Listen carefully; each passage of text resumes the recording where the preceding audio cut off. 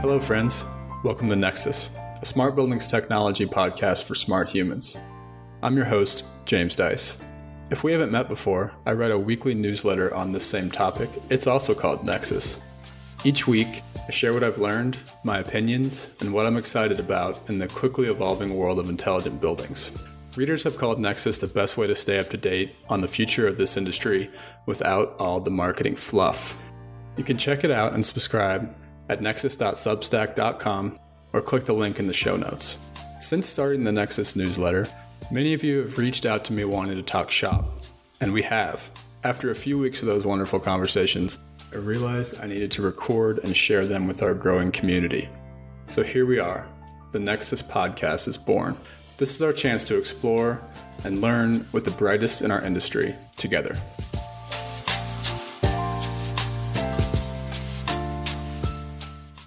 One more quick note before we get to this week's episode.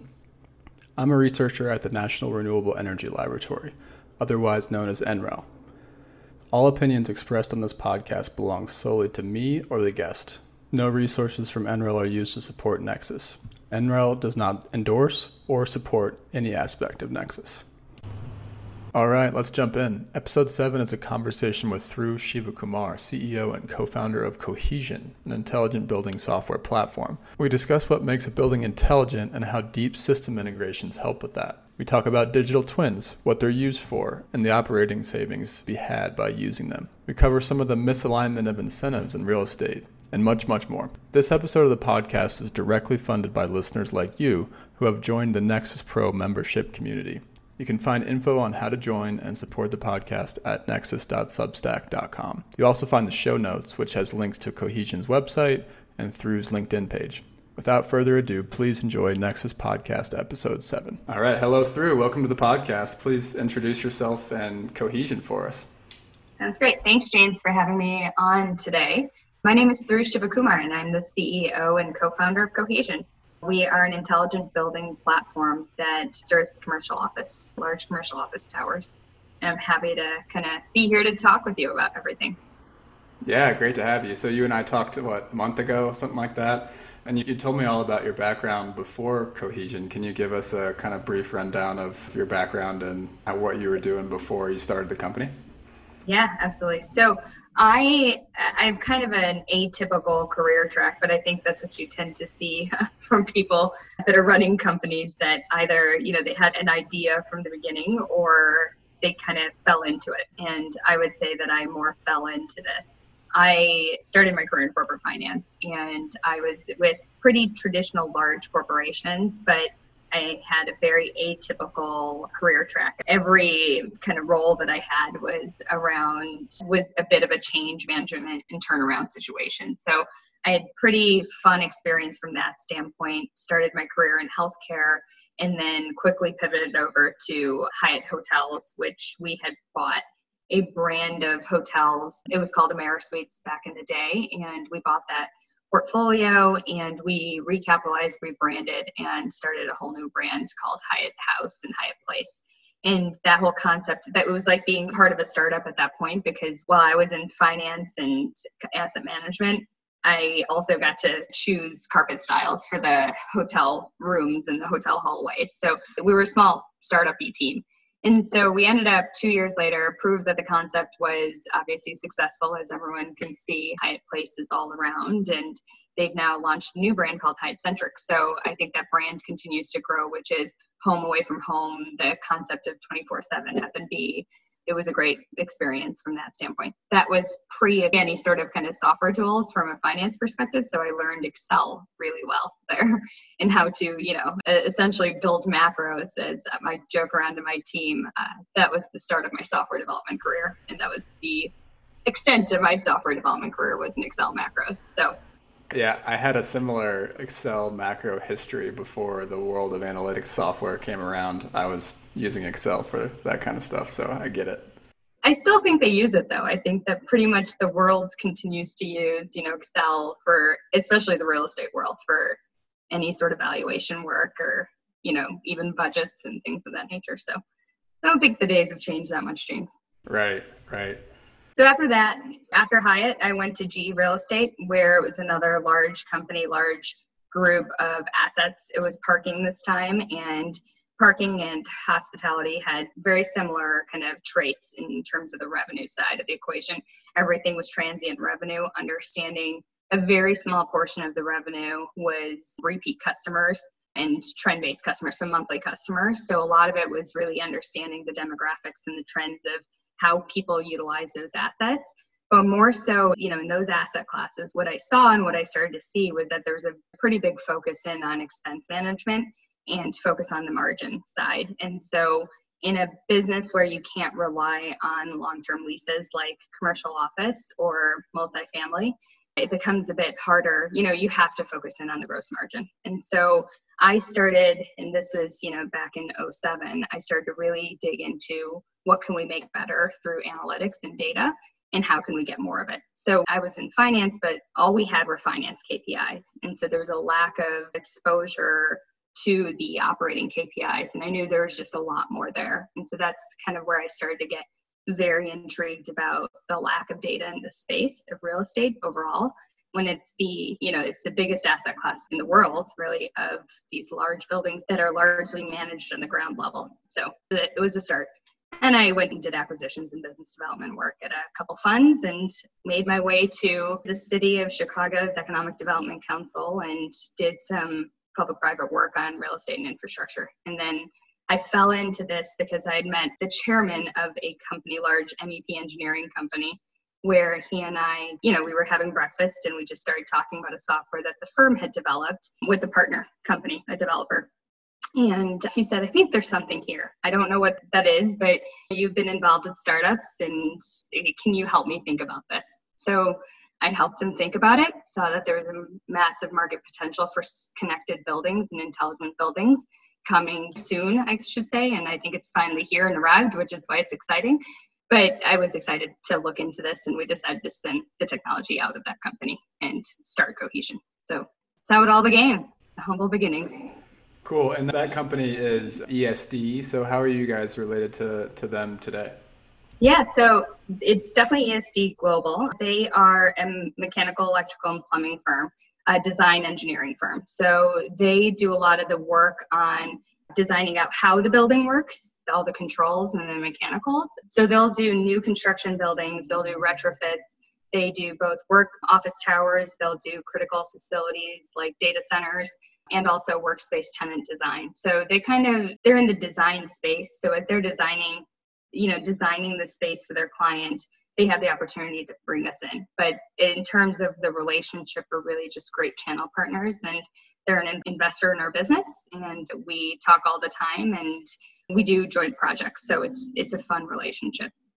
Cool. Yeah, I think that's fascinating. I haven't seen I've worked for a design firm in the past. I haven't seen a lot of startups spun out of engineering design firms before. So it's definitely a unique point. Well, that whole history of your career leading up to Cohesion is fascinating. Definitely a lot of stops there. And just to point out to everyone, you guys are out of Chicago, Cohesion, right? So your company's based in Chicago? Correct. Cool. Yeah, so before we kind of dive into the platform you're developing, I wanted to dig into some of the perspectives you could share with our listeners around the smart building space. And I think it's good to talk to you about it because I get the sense that you're not like I'm an insider, right? I grew up, but my career was engineering, contracting, energy efficiency consulting. I'm very much a product of this industry, whereas I feel like you've been hitting it from a bunch of different angles, slightly outside of operating and maintaining buildings. So I wanted to kick it off by discussing with you some definitions. So what is a smart building? And I noticed that you guys on your website make the delineation between smart and intelligence. So can you talk about the difference between that, given that both of those are very fuzzy buzzwords at this point in our industry? They are definitely used very interchangeably for sure. We think that there's a difference between smart and intelligent. I think that I'll give you an example, but just kind of from a definitional standpoint, I think smart is really about having smart devices, and you can have a lot of smart devices, smart systems installed into a building. So you could have a lot of smart thermostats or air quality sensors or, other kind of IoT devices throughout the building, and even have like a very new access control system that deems itself as smart because it's connected and there's analytics coming off of it. But the way we think about buildings in general is that they should be connected. So things in a building don't happen in a silo. Everything, all the operations happens together. And so we can't look at even the data coming off of it in a silo.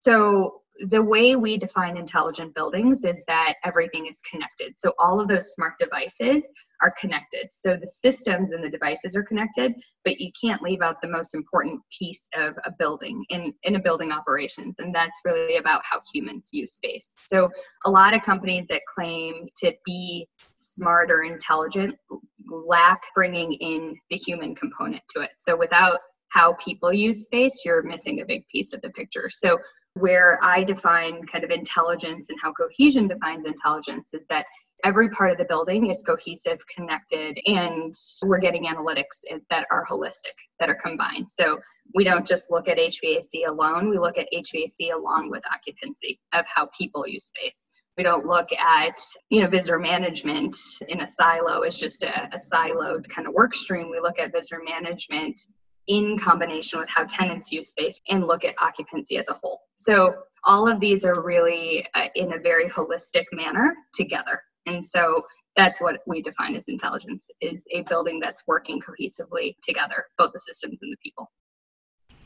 Yeah, I think that's definitely a differentiator. If I could just restate that back to you, you might have occupancy data that's maybe used for HVAC or occupancy data that's used for space management, but when you have a cohesive platform, you're able to use that same data across all of these different channels. And obviously it's a rising tide, right? The more data is shared between the different channels, the better each channel does at the job it was doing before. Right. Cool. So you guys also talk about this term deep system integrations. Is that kind of what you mean by deep system integration, where you're connecting all of them together, or am I missing the definition on that one? Can you kind of give us the background there? Sure. So I guess deep for us is that we look at an integration in the context of how are we going to push towards an autonomous building. So we look at it as an integration is only as good as what we can command back to it when that building becomes connected. And so for us, let's take access control, for example. We can pull data out of the access control system, but we create a user interface where we give tenants the tools to be able to enter and remove new employees. So they take security out of the mix so that it is in real time that they're adding and removing employees and giving them clearances. Now, that's just a work stream, right? But what we're doing from that is taking the data out of that and being able to say, all right, well, we've got that integration that if people enter in information into our system or the access control system, it's the same data on either end. And so when we look at then, as we look at occupancy and pulling out data of how people use buildings, so when they come in, when they scan how many badges they have, we have the same data that's in that base access control system in our system as well, so that it could inform HVAC. And now we also know what floors people are on because it's all tied to access control. So our integrations, when I say deep, it's not that we just bypass that system and we have a one-way integration. We want to be able to command back to any of those systems. So this is a better one where from an HVAC standpoint, if we only read the data, so if we read the temperature off of a thermostat, that would be one thing. Great, that's information, but we can't make a building smarter if we can't take that occupancy data and say, hey, let's actually influence the building and make it responsive to the amount of people that are in the building. So right now, some of the buildings are manually doing that, understanding, right, that occupancy is less than 5% in buildings, due to this crisis that we're in. And so they're manually influencing the building systems to save money and reduce energy waste. But what if the building could do all this on their own? What if the building system could be set up so that it is responsive and it is autonomous? So that's what we're getting to.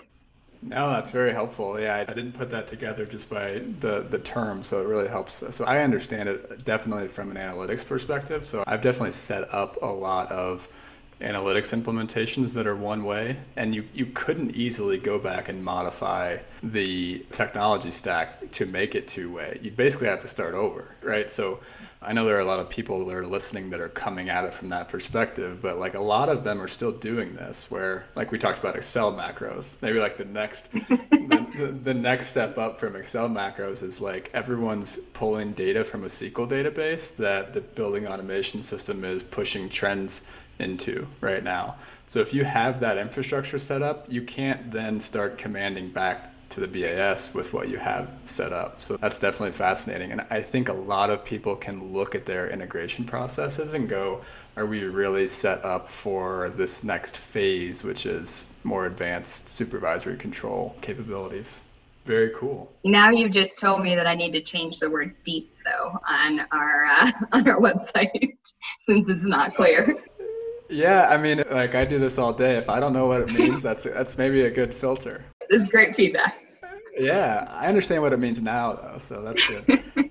Cool. So yeah, and I write about this topic all the time, and I'm always trying to figure out like the right terminology because that's a big thing about our industry is that we don't have standardized terminology. Well, it's new, and that's what happens to an emerging industry, right? Buildings have been around forever, but intelligence is new, and it's just starting. While people have had ideas, I think my director of marketing, Laura, had sent me an article from 2011 about intelligence. And she's like, wait, this started so long ago. And I said, yeah, that's the industry.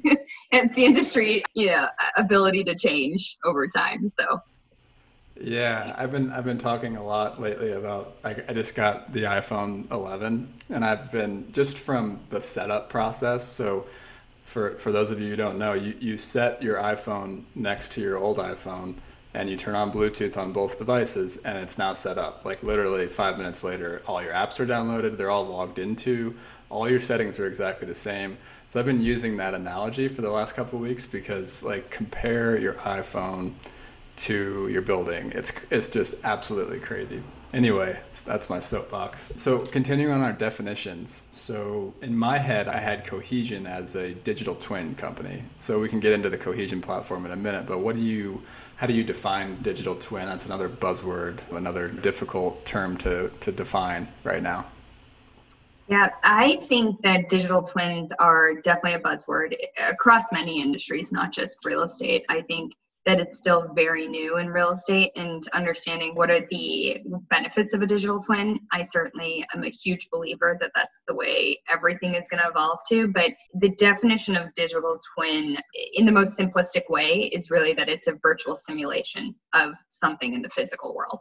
And that something is what defines the variance in digital twins. And so a BIM model is a digital twin. So think about the construction side of things.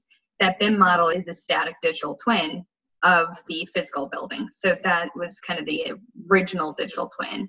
But what we're doing is we're taking it out, past that construction phase, and we're looking at it during operations. So we're saying, how does that building operate? And again, this concept of holistic and intelligence is really important because some digital twins will show just the operational aspects of it from a system standpoint, but not from the people standpoint, the human standpoint. So we kind of, in our company, we talk about left brain, right brain on humans and systems. And what we're doing is a holistic kind of brain together on both people and systems. So again, one of the key things is integrations on our platform. We're pulling out the data from the integrations. We're pulling in the data from our app standpoint and figuring out how people use space, what actions they take, what's important to people, how often they use the space, and pull that together and start to see real-time trends, real-time operational viewpoints of how the systems and people work together.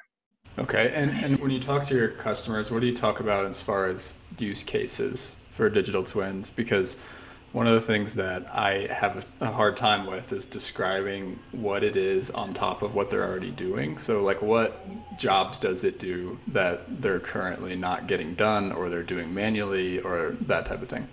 Yeah, I think a lot of things are done manually in buildings right now. And right now, nobody can say they have a full view of every single piece of the operation in real time, right? So you can't see where people are, what the set points of the temperature is, where their system's failing, and what the temperature outside is. Like nobody can tell you that. If they could, I'd be very intrigued to meet that person, but that alone, nobody can say. And so everybody has aspects of the building that they see together. So bring in a digital twin to give a snapshot of time. So that baseline of the operation. And it shows how is it that the building operates. So take 8 weeks ago to now. 8 weeks ago, you will have seen, let's say in a 1 million square foot building that's 80% occupied, you will have seen about 1,800 people in the building on a Thursday afternoon. You will have seen that the thermostats widely varied. Let's put this in context of Chicago, not California, but you'll have seen the varying thermostats between 68 and 74 degrees. And you'll see that by zone. And so looking at mechanical zones, now you'll start to understand why we spun out of a mechanical engineering design firm. But we start to understand it of how the building was designed mechanically. So people often think that an old building can't be smart or intelligent, but there's a lot that you could do. And I'm sure we'll get into this in a bit. But what we can do is give that baseline of the operation itself. Then what you could do is you can actually stress test it. So now to fast forward to, 8 weeks later, we're in COVID and 4% of the building is being utilized. So now you could see where what you should be able to see is you're now seeing 4% occupancy. So that 1,700 people is down to 100 people. And where are they at, right? What floors are they at? You're going to see that a lot of those people, when you dig into the data, it's a lot of the janitorial staff and the building management staff. It's not as many tenants themselves. And so as you look floor by floor, again, dependent on mechanical design, you'll see zone by zone what those thermostats are reading. And if you see something at 73 degrees, you're wasting a ton of money. And so you can stress test that. You can look at that just like baseline views of the digital twin. You could see the operations. Now, when you add in the intelligence where you take the actions and what you see in a digital twin, and you say, I'm going to go do something back in the physical building, because you have those integrations and command ability back to the building via the digital twin, you could actually change all of those thermostats to go down all in one swoop. And so it's giving the tools to be able to be remote. It's being able to stress test. It's being able to look at different scenarios. And it's being able to say, okay, I'm watching trends over time. If this thermostat reads 68 and we keep setting the set point to something else, we're going to start to see faults and patterns over time. And so a lot of this is about self-learning and eventually getting into self-healing on building faults. So that's what I think is a lot of the opportunity. It is a very, intelligent solution. It's like you can't sell a Nest to a person that wants kind of an analog thermostat, right? So just think about that. When people say, oh, you can't get into every single building, I'm like, well, the building that doesn't want to even upgrade a system to be networked is not my customer. So they're not the ones that are thinking about it. But there's a lot of people looking at how holistic data is going to be very useful as we come in and out of cycles of recession, right? Where we need to pull triggers to save money, where can we maintain asset value? Where can we increase that asset value? Fascinating. Cool. I like that model there of digital twin value. What do you mean by stress test? I'm not sure I quite get that term. That's the finance side of me. So what I mean by that is, let's keep it on the system side and not a finance. If you know the baseline of operations and how everything works, let's say there's an influx of people. Let's say the building occupancy is going to have a huge event, or there's a huge political rally or something. There's going to be 3,000 people in the building. How are your systems responding? So you could stress test that inside of your digital twin before it actually happens in real life. And what could you do to temperature? How can you impact air quality? What are the sensors that you have to watch for? How can you actually, predetermine what you're going to have to do with an air handler unit to actually adjust for the HVAC air quality? Yeah, you're taking that model and saying, what if this happens? All right. That's all the defining we'll do today. It's not all the defining I'll do, because I feel like this is something that I just do all day, every day. But anyway, okay, so I want to talk about incentives. So last time we talked, you shared some interesting insights from your kind of, I don't know if you feel like an outsider, but I'm just labeling you as an outsider. But, you're coming at this from a different perspective than me. But You talked about all these ways that the incentives in real estate are not aligned for smart buildings. Like we're just not set up that way, right? And you named all these different layers, but maybe just introduce that concept for everyone. I'm sure everyone's aware because they're living in it, but I felt the way that you described it was like, oh yeah, duh, that's actually genius but obvious at the same time. So just introduce that concept for us. Just making it controversial all of a sudden. Yeah. So I look at it in the audiences of who we're talking to from an operational perspective. There's the owners that own the building. There's the operations folk that run the building that are paid a fee, right? And it's a fee most oftentimes based on revenue. And they're 30-day cancelable contracts. So there's not some longevity to that. And then there's the tenants. And so those are your three big personas inside of a building. And the tenants largely up until probably, I would say, this co-working phenomenon really started picking up in the world where tenants had a voice, they had flexibility, they could demand whatever they wanted to demand because the flexibility was there. Tenants started to get a voice. And so tenants are part of the equation in that they could influence that they want more. So the incentive for a tenant is to have a workspace that is productive, right? First and foremost, it's comfortable. And we did a survey last year that found that tenants really want productivity tools and technology that allowed them to have self-service. They don't, as much as everyone loves to interact with their property management team, it's actually not the case. People just want the tools to do things themselves. So the incentives there is to make sure they focus in on productivity and self-service. And those, post-COVID, those are changing a little bit, and I'll talk to that in a second. But then you look at the operator, and the operator's incentive is not to collect all the data. They'll collect it in disparate sources, right? It's more of a response of what they need to make their day-to-day jobs easier. And so it's about streamlining workflows. It's about giving answers to questions that if it's an ownership group that's very involved, they'll get answers to that. So operators tend to be very decision, and this isn't all operators or property management teams. There are some that are really great. Some of our clients are some of the best and very forward-thinking groups, but really from a property management side, they're not incentivized to really think about making a building holistically smart or holistically intelligent, right? So they're not incentivized to do anything to spend more money on technology, and they're incentivized to keep costs down. And so when you look at how much they're going to spend on technology, they're incentivized to spend the lowest amount of money. Then there's the ownership groups, where ownership groups in general are, want to keep costs down, but they primarily focus on the revenue side. And what I have heard from a lot of groups where it's institutional investors, where the institutional investor is really largely depending on the property management team to make sure that that property is run the most efficiently and the most, I guess, from a P&L standpoint, at the highest margin that it can be. It's pushed down to that team to think that they're doing it the best way they can. And again, these are institutional managers, and then there's ownership groups that are kind of personally managing their own buildings, and those folks really care about looking at every single line item. But what we don't see is when you look at a portfolio, how can you make portfolio-wide decisions, right? Because assets trade all the time.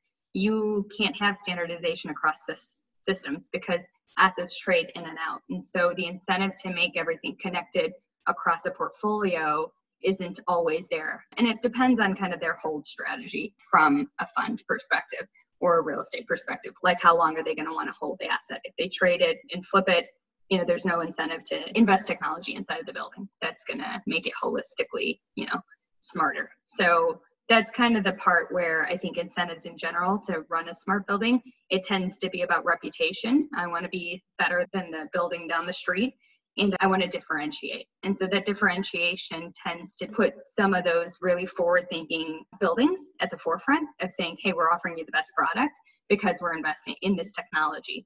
But again, if it's a developer who does that, they're going to care about the bottom line, not about the long-term operation of it, because likely they're going to flip it over time. So I just think that incentives across the capital stack or the operational stack, however you want to define it, it's not aligned to wanting smart tools. And so I think there's going to be a big focus in on the tenants demanding this for it to be industry-wide accepted. If the tenants are starting, so this is now post-COVID world, we're not post yet, we're in COVID world, but they're demanding that they have transparency to air quality measures, which they would have never asked before.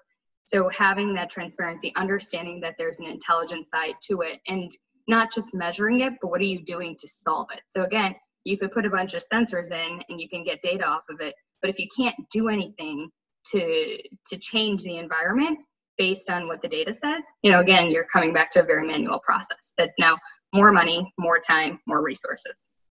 Got it. That's fascinating.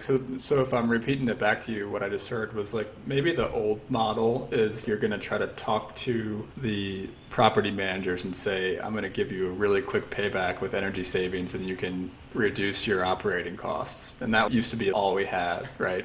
But I think what you're describing now is like this tenant focused pressure that's basically like, you will do this. I don't really care about your short-term mindset, your 30-day cancelables.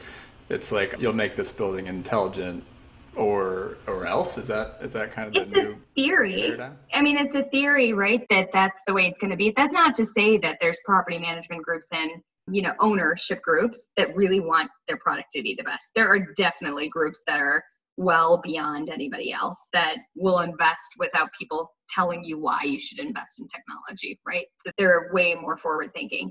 But I do think that, again, a lot of change gets pushed in real estate from the customer and the tenant in this instance. So they're going to demand more transparency to systems. So let's start with air quality. I think at some point from an HVAC standpoint, the industry charges overtime charges for HVAC, but the workforce is 24/7. And so that's a misaligned incentive right there, where somebody pays 24/7 rent, but they pay for 9 to 5 energy. And so at some point, tenants are going to push back and say, no, I want all of the kind of energy to match what I'm doing, right? When I'm in the space, when my people are in the space, I want it to be responsive to that. And why should I pay any extra? Because I use my space from 10 to 7 and on weekends where, the tenant next door uses it standard 8 to 5, old school standard 8 to 5. So I just think that those things are going to be pushed. It's not going to be the landlord that says, hey, I'm going to innovate this industry. It's going to be that the tenants say, this is what I'm going to need from you, or else I'm going to go to the next shop over or the next building. Got it. Okay. And how about from the owner's standpoint, how does a intelligent building platform make their flipping more fruitful for them as they look to, flip buildings in their portfolio? It definitely makes it more valuable. So savings from an intelligent building, let's take out revenue for a moment and focus in on expense savings. So you'll see savings from utilities, right? And those you could see from energy programs that, have been in play for a little bit, but having really that demand responsive HVAC that's responsive to occupancy is going to even add more savings. Even if there's energy efficient systems built in, you'll see more because it's going to be responsive. So you'll see utility savings. And if we can, and water is something that's a passion of mine, but I think from a water perspective, it's going to be very different on a municipality by municipality basis. So let's just say utilities are inclusive of water, but how much you can do in water is to be determined. So I think, you've got energy savings, so utility savings.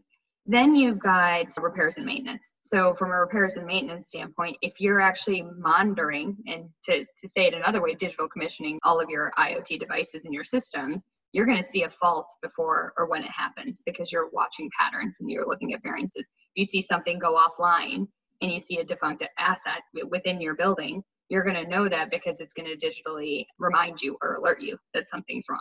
So from a repairs and maintenance standpoint, you're going to see a fault before it happens, which is going to save you a lot of money, because if something trips or if a pipe bursts, a leak is a lot more expensive than replacing the pipe before it bursts. So that's where repairs and maintenance are also going to be, a savings.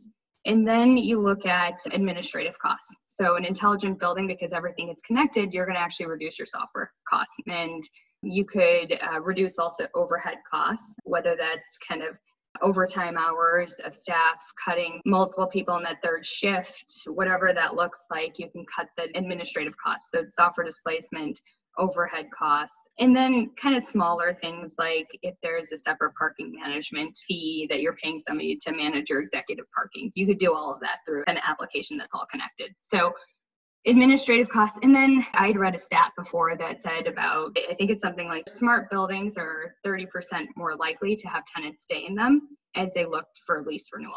So leasing costs would also go down. So if you take all of that, and let's say that annually on a very conservative basis, that adds up to 75 cents of savings per square foot. You could roughly say, cap that, you could add value of anywhere between $5 and $10 million of asset value right off the bat. And that math is not new, right? You heard it from energy when people just sold energy savings. They'd say cap that, and that's an increase in value. You're looking at it from 4 different buckets. And so that's a pretty large value that you can make up for when you can't influence the revenue as much. Then on the revenue side of it, if we add in the... So Sure. just when you say cap that, I think I know what that means because one of our readers, shout out to Joe. So Joe is one of my readers and he has been giving me a finance lesson and I'm going to be having him on the podcast soon. But I know what cap that means. I don't think there's a lot of people that know what cap that means. So will you explain that? Yeah. So very simple real estate valuation lesson is that you look at the net operating income of a building. So let's just say for simple, I'm not going to test my math skills. I'm not going to do the math, but let's just say that net operating income is about $100. If you take that, you've heard of revenue multiples, right? When it comes to non-real estate companies, you'll put a revenue multiple of some X, you'll say like 10X multiple on the revenue. But in real estate, we like to do things differently. So you flip it and you call it a cap rate. So that 10X is now 1/10. And so you're looking at it, you're dividing out the percent essentially. So in Chicago, I think cap rates are now changing because of the environment. But let's say cap rate in Chicago is about 5%. So it's market driven. So you take that $100 of net operating income divided by that 5% to get asset value. And obviously I'm not doing real numbers, but so every dollar that you save, if you cap it, that's how you increase value. Yeah, so it might be 10 to 20 times what the annual energy savings are or the annual O&M Correct. savings is what you were just describing. That might be the actual value when they go to Correct. sell the building. So cool. So yeah, you were going to talk about revenue from the owner's standpoint. Yeah, I think there's a lot of, platforms out there that talk about tenant engagement, tenant happiness, tenant satisfaction that will increase revenue.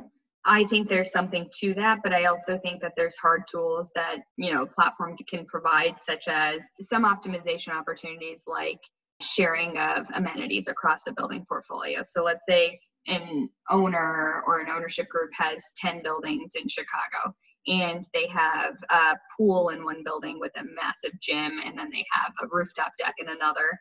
You actually don't have to build that rooftop deck in both buildings. With, in Chicago, you get to use it 3 to 6 months a year, but you can share those because what we have done is connected. The ownership group has the entire portfolio connected if they want to connect all of their buildings onto a single platform. So you now have access, you can grant access to all of the different buildings, and you can grant access and restrict permissions of anything else outside of amenities into the different buildings. So here you have an example of amenity optimization, because you could actually take it a step further. If a building charges for the use of amenities, you can push discounts to nearby buildings. And it gets a little bit tougher to go outside of your portfolio, but you could look at it if there's property management teams that are the same across different buildings. But let's just keep this example to one ownership group. You could share those amenities across the footprint of their portfolio within a city, and even give them access. Like if you were a WeWork member, you get access to all the other WeWorks in the country if you want to go stop anywhere else, or I guess in the world. So why wouldn't ownership groups also who are trying to increase their brand value do the same thing, right? Have an office available for somebody who's going to New York and doesn't want to sit in a coffee house, right? Why not just give them the opportunity to, be within that and increase their brand value? So that's revenue optimization from an amenity standpoint. And then there's we have heard that, from property management teams, they don't always bill the same for amenities across different tenant groups. And so there could be some leakage in terms of, how much they collect based on their favorites, because there's not really a process around it that's solidified. So would it equate to a lot of dollars per year? Maybe, depending on the size of the building and depending on how much they charge for the amenity. But those are just tactical optimization opportunities that you could have right there. And obviously there's the aspect of, what we originally mentioned was that happier tenants will pay more per square foot for a smart building. And so that is obviously there, but just kind of honing in on what's practical right now. Totally. Okay. So the only other incentive question I have is sort of looking at this from the O&M standpoint. So the way I understand that incentive mess is that a lot of them just want to basically give away their products so that they can then make money off of the service contracts. And so talk a little bit about how that's kind of holding us back as well. Ooh, very, very controversial now. It's a hypothesis that we kind of have from a service level agreement standpoint from OEMs that, let's just say you have a big company that has the HVAC equipment. The incentives to make it smart so that the system is self-healing or identifies faults is not the main incentive of one of those large companies. Because as you said, right, and kind of prodded here, was that the service level agreements are a lot of where they make the margin on that sale. So like you said, they will give away the equipment for a very, very low cost to get the contract so that they can hold that service level agreement, which is where they make a lot of their money. And so I think it doesn't encourage for a smart relationship, right, with the building or intelligent relationship with the building. And so there's not those incentives. It's cutting out that ability to have lock-in agreements and cut that whole piece out from the industry, which has been an issue to innovate because there's so many of those contractors that will work in the building that have that domain knowledge expertise that the building side who's managing the building don't always have. And so you feel this vendor lock-in that an intelligent solution can actually take you out of and give you the opportunity to not have to pay that because you have the tools yourself. Right. Yeah. Sorry for putting you on the spot. That's okay. Air everyone's dirty laundry, but I'll do it myself whenever I fully understand. I'm just going to blame you for it. No, that's fine. That's fine. All right. So let's kind of shift over to Cohesion as a company and product real quick. So it sounds like you guys are in the middle of developing version 1.0. If I'm understanding that properly, let me know. But it sounds like you're in the middle of a launch, or where are you at in the product development process? So I would call it 2.0. 1.0 was our first product instead of our first building that we had launched with ESD, right? So when we were under ESD as a company, we launched version 1. And version 1 it was built for that single building, but it was built with bones to be able to build a SaaS platform and take from it and learn from it. But it wasn't a fully scalable platform in and of itself. It fully scaled within the building, but it wasn't a SaaS platform or commercial SaaS platform.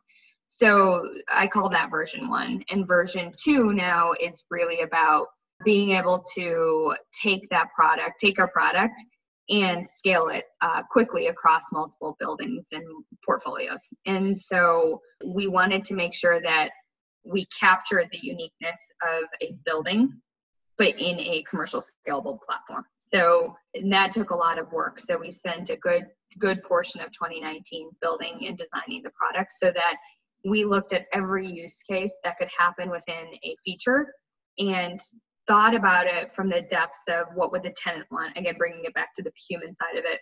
What would the tenant want? How would they interact with it?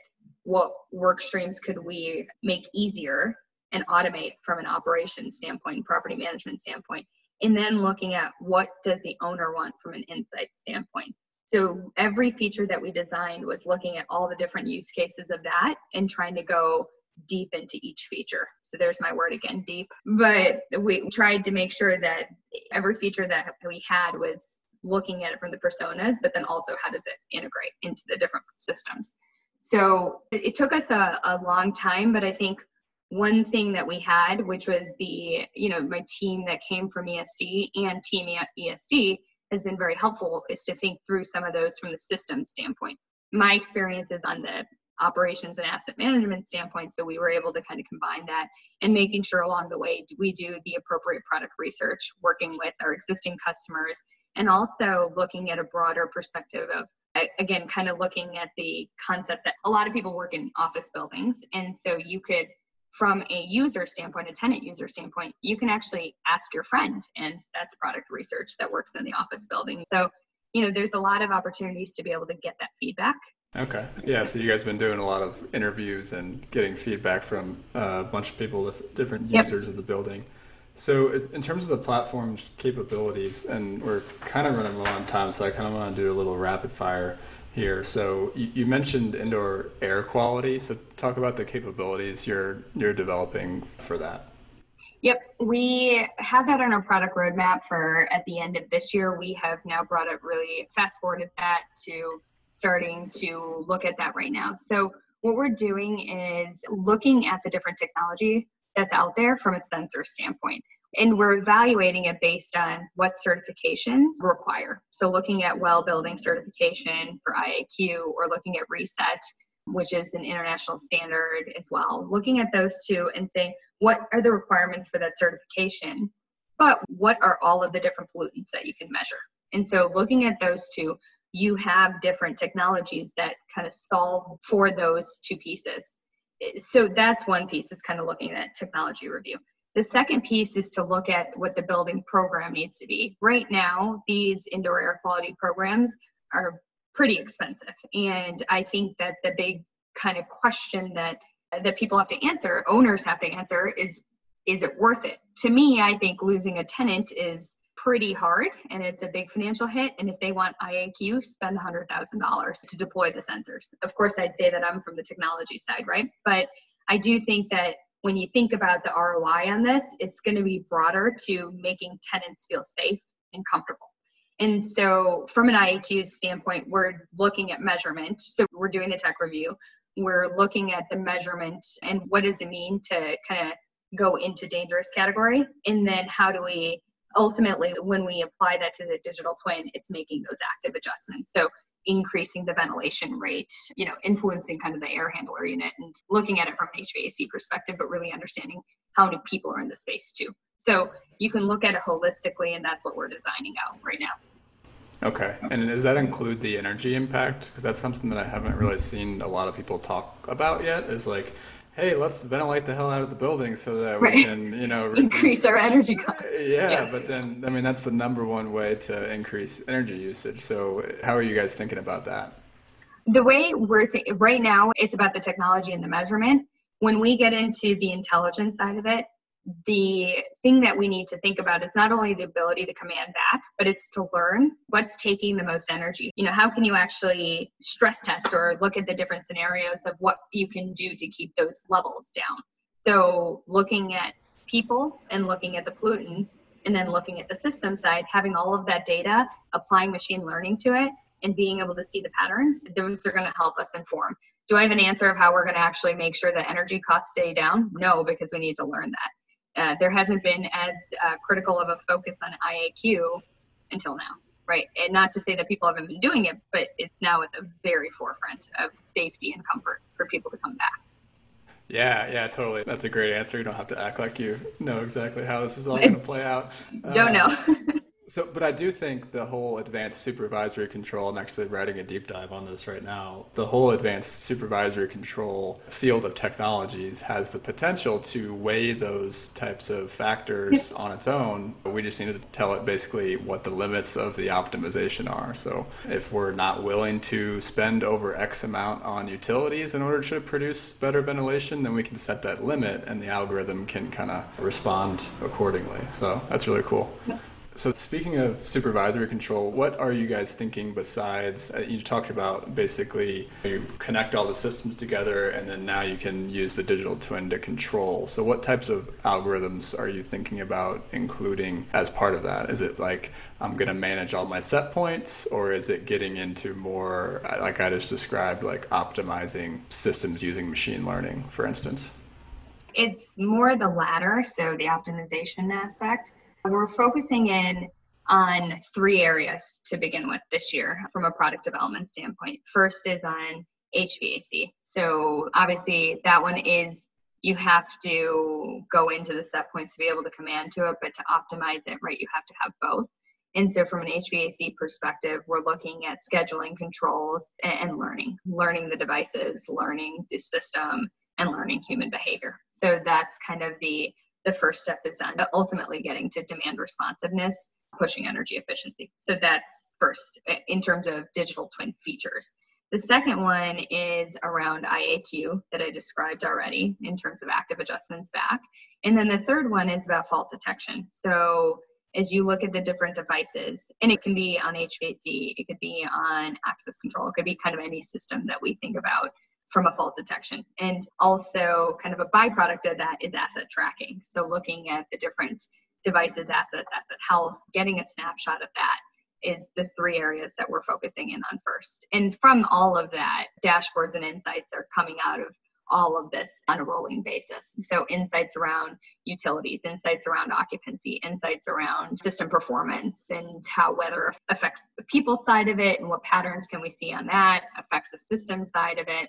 And so that's kind of that holistic data set that we're looking at. Even service requests, how many service requests are coming in and what types of service requests, what tenants, how long is it taking for building management to answer a service request question, for ownership to know that from a property management standpoint. Those are all ways to improve the delivery of your product, which for owners, their product is the space.